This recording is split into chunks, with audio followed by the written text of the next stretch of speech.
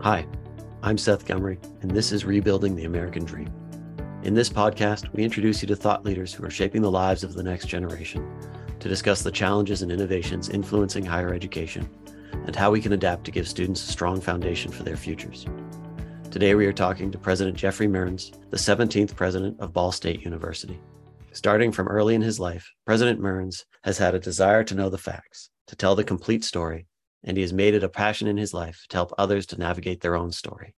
He is well known for serving as a trial lawyer, where he prosecuted mob bosses and served as special attorney to the U.S. Attorney General. Prior to his appointment at Ball State, President Mearns served as president at Northern Kentucky University and provost and senior vice president for academic affairs at Cleveland State University. He earned his undergraduate degree from Yale University and a law degree from the University of Virginia. Thank you so much for joining us today, President Mearns. It's a real pleasure to have you on the podcast. Well, thank you for giving me the opportunity, Seth. I wanted to start with your personal story is unique and really exciting. Very few people have had the wide range of experiences that you've had. Will you share a little bit about your early background? Sure. Well, I feel fortunate to have a lot of good opportunities during my life and during my career. I was one of 9 children, and after graduating from high school in Shaker Heights, Ohio, I attended Yale University. I was a pretty good student in high school, but probably a better athlete. So I think I had the good fortune of getting into Yale because of both of those attributes. And while at Yale, I competed all 4 years in varsity cross country, indoor track, and outdoor track. After graduating from college, I taught high school English at a private school in Morristown, New Jersey called Del Barton School, and continued to compete as while I was working, qualified for the Olympic trials in the marathon, and then was not able to actually compete in that event because I had an injury shortly before the competition, but then enrolled in law school and attended and graduated from the University of Virginia Law School. So I had the good fortune to have some good educational opportunities and also took advantage of the opportunity to be a competitive distance runner too. And still running to this day? Well, Seth, I go out very early in the morning so that it's still dark out here in Muncie so that nobody can see how slow I am these days. But I still exercise regularly.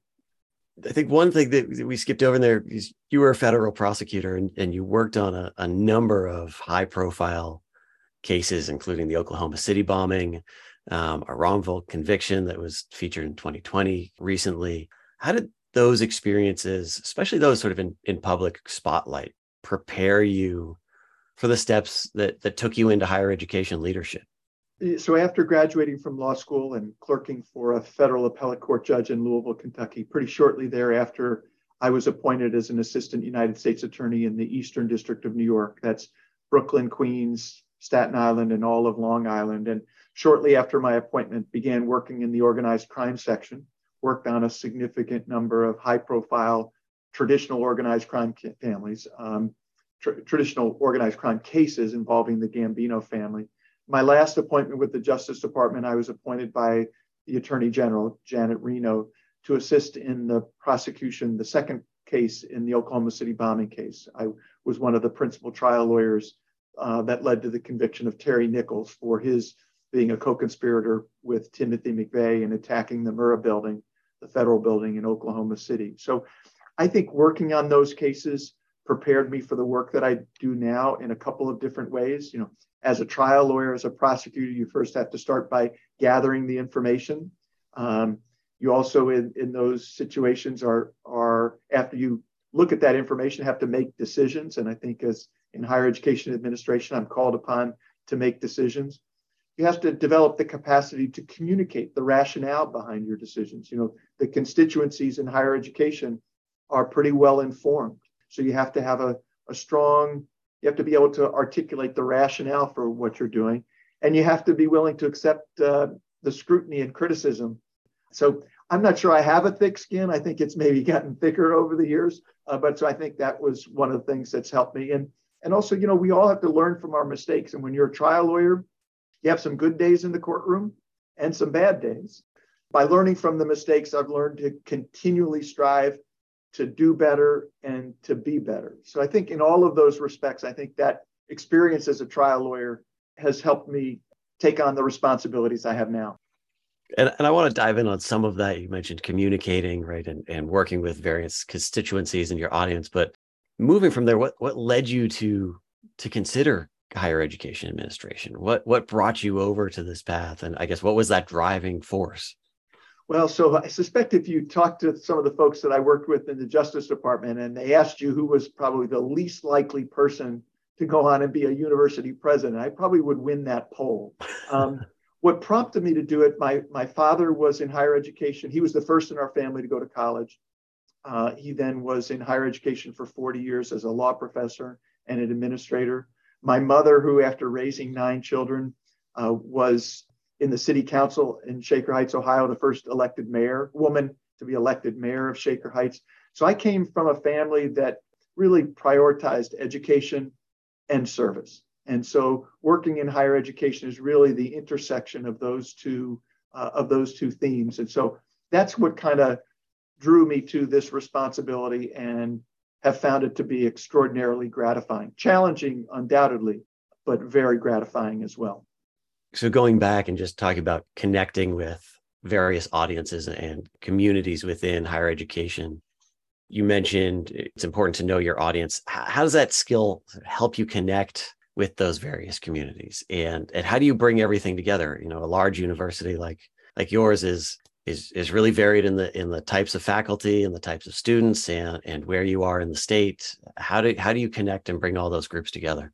Well, so one of the things I think I learned well as a trial lawyer is always to ask myself before either a conversation or a presentation or a major, speech is, what do I want to achieve? And what do I think will resonate with that audience? Because to your point, I'll have different objectives in different conversations. I think some folks have kind of one gear and one message that maybe only resonates with a small subset of the constituencies that I need to engage with. And so I've learned how to adapt the substance of what I'll present. I've learned how to adjust the tone. Some settings that I'm in are pretty formal. If I'm delivering the convocation address to our faculty and staff at the beginning of the academic year, there's one tone you have to adopt in that setting. There are others that are less formal, that are more intimate, a small conversation perhaps with a group of our benefactors or graduates. The other thing is I have to think about what's the best vehicle to communicate with that audience. With some, it's in writing. We've got alumni who will read our emails. Well, I've got students, they're not reading my emails. We have to find other ways in which to communicate with students and prospective students. Now, I don't have a TikTok, but we've got people at the university that help me communicate with those different audiences. And I think that's what I learned as a trial lawyer. One day you might be speaking to a jury in Brooklyn that's made up of a random draw of people in Brooklyn and Queens.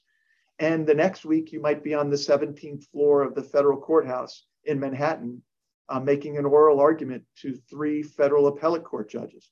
So you have to be able to know your audience and know what you're trying to achieve. So you brought up current and prospective students, and communication style is changing really quickly. Only look at TikTok or read text messages and maybe, a select few emails that come through. What are some of the things that you and Ball State are doing to work on to reach out to potential students, but also current students, right, to keep them here and help them persist all the way through to graduation? Especially, how are we communicating with those that more and more now are questioning the value and skeptical about the value of higher education? Yeah, you're exactly right. The public and prospective students are increasingly skeptical about the value of higher education. So first of all, I think what we know is they want to hear from their peers. A prospective student might be respectful and listen to me, but they want to hear from current students. They're skeptical of authority. Maybe all of us when we were teenagers were skeptical of authority, but this group in particular, this group of students are skeptical. They're skeptical of what looks like marketing materials. They want genuine communication from their peers, and they want it to be realistic. They're smart too. So sometimes you see marketing materials from a college or a university that said, come to our institution and you're going to change the world. Well, these folks know that that's a pretty audacious claim. what we want to say is come and get your education at Ball State, and you can change your community. You can change the trajectory of your family, and you can do something in your community that will make it better. That's more realistic. It's still aspirational, but it's realistic. So when we speak to prospective students, we talk about experiential learning opportunities.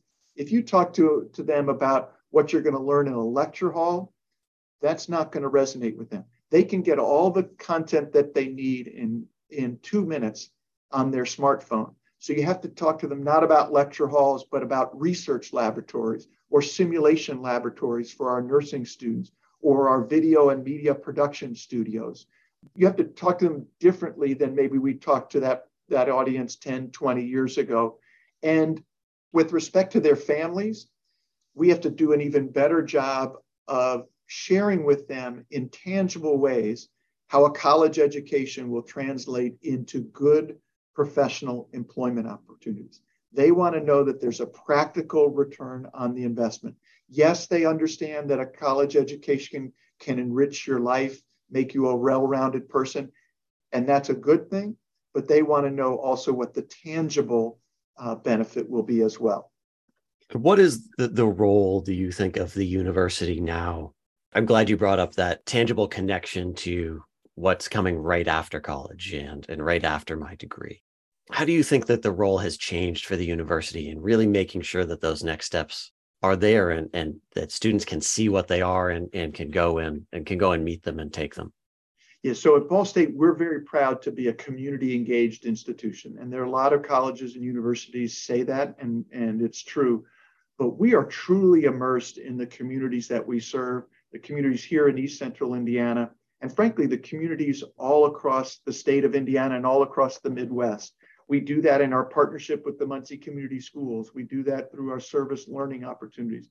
We do it through immersive learning. So we can speak to a prospective student and say, you don't have to wait until after you graduate to translate what you're learning. We're going to show you, and you're going to be doing it every day here while you're getting your education. You're going to be working, for example, in a community, helping to do an urban design project, or you're going to be working in a healthcare setting where you're going to be learning from healthcare professionals, or you're going to be working with Habitat for Humanity on the south side of Muncie, where we're not just restoring homes, but we're revitalizing an entire neighborhood here in Muncie. So we can demonstrate in a very clear way and have them talk to current students and share what they're doing on campus and in the community. And when I say community, I really mean communities all across East Central Indiana. Yeah, I think it's incredibly important to bring that experience forward, as you're saying, right? Those immersive learning experiences where it's not at the end of the 4 years, it's during the 4 years, and exposing students to that. How do you get more students to take part in that? How do you get students to really reach out and engage with those immersive learning experiences? Well, it's been hard during the pandemic because that has restricted some of those external activities. It's restricted some of the co-curricular and extracurricular activities on campus. And one of the challenges that we're seeing, one of the headwinds, even as we emerge from the pandemic, is if you think about a current college freshman, that young woman was a sophomore in high school in March of 2020 when the pandemic hit. And then in her junior year, she likely spent a lot of time of her junior year studying virtually through Zoom at home and probably had a choppy senior year. So this group in particular need to be guided and encouraged and nurtured in a step-by-step way to get engaged on campus and in the community. So we have a long history of doing that well pre-pandemic. What we're finding now is we have to expose those students and speak even more clearly about the value of going off campus and doing things in the community. Again, we've got a long history of doing that, so we do it well, but we're facing some headwinds just because of the lingering impact, adverse impact of the pandemic.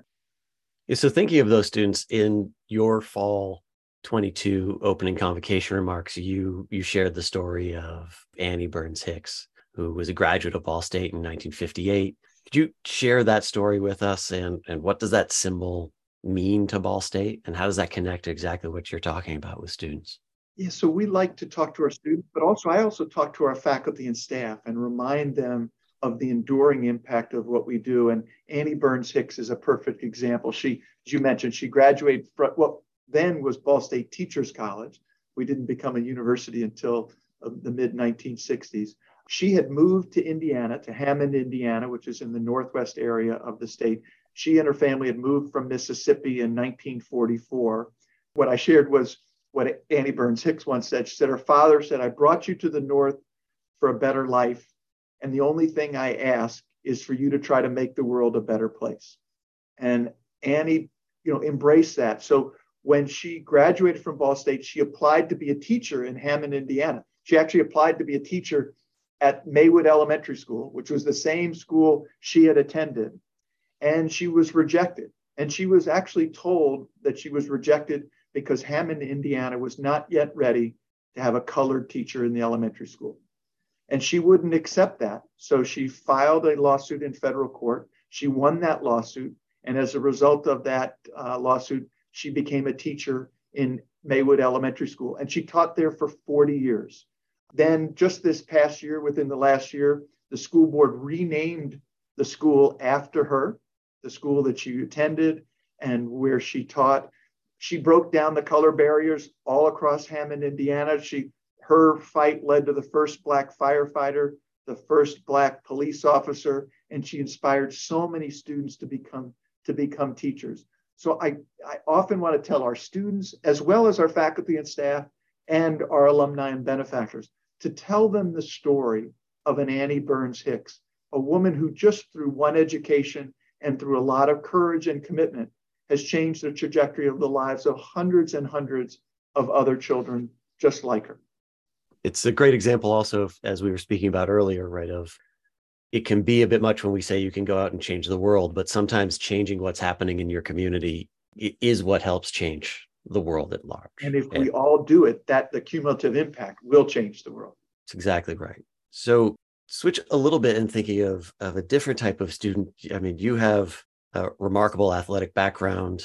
You serve as the chair of the Mid-American Conference's Council of Presidents. You're on the NCAA Board of Directors for D1 student athletes.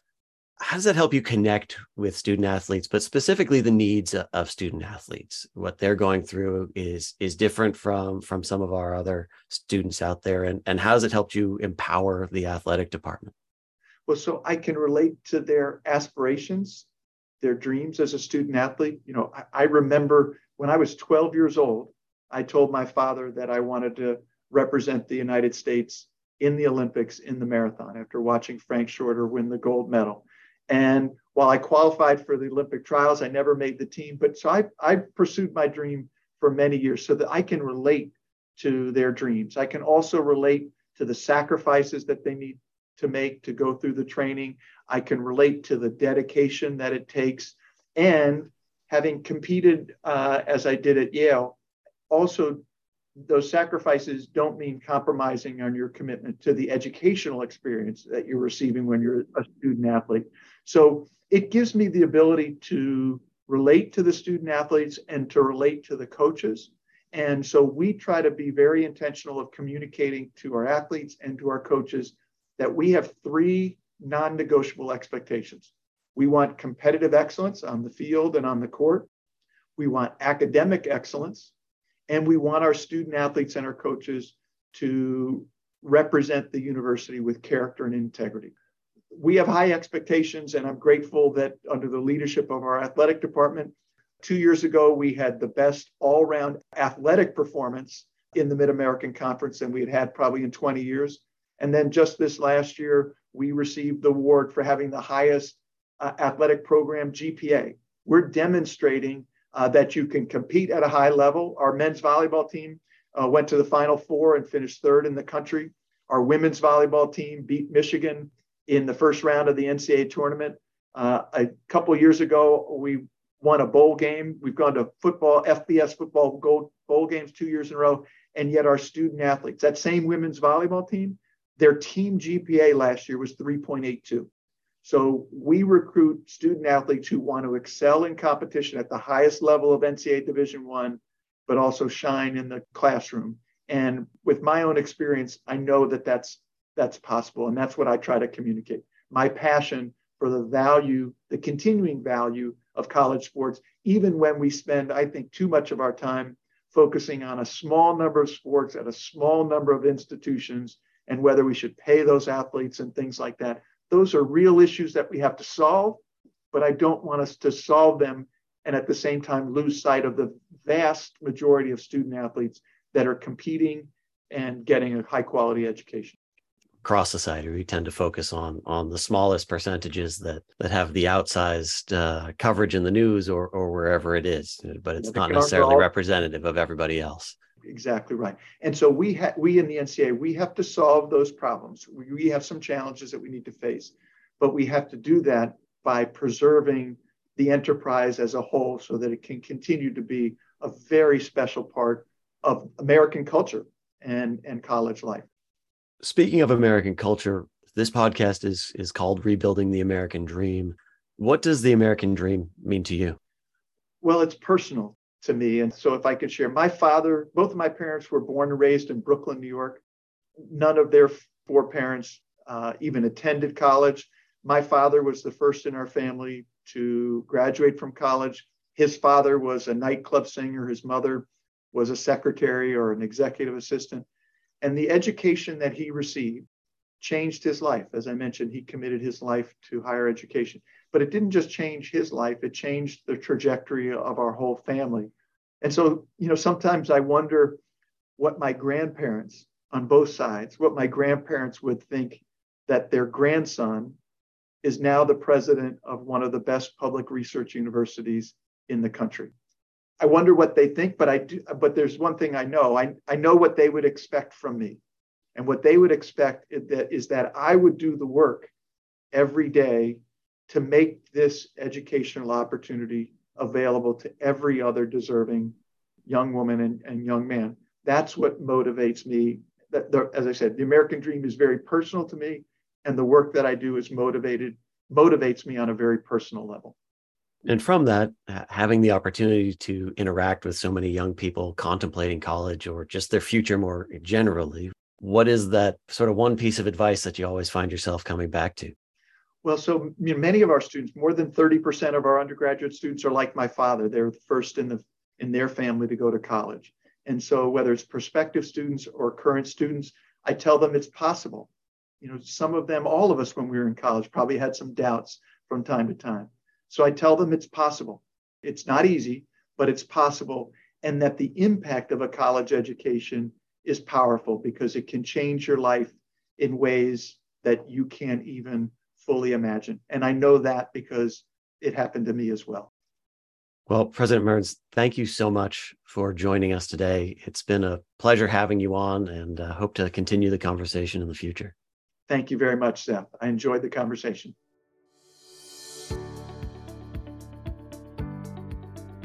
You've been listening to me, Seth Gumry, and this is Rebuilding the American Dream. Find out more on our website, americandream.fm, or follow us on Facebook, Instagram, Twitter, and LinkedIn @Degree Insurance. Until next time.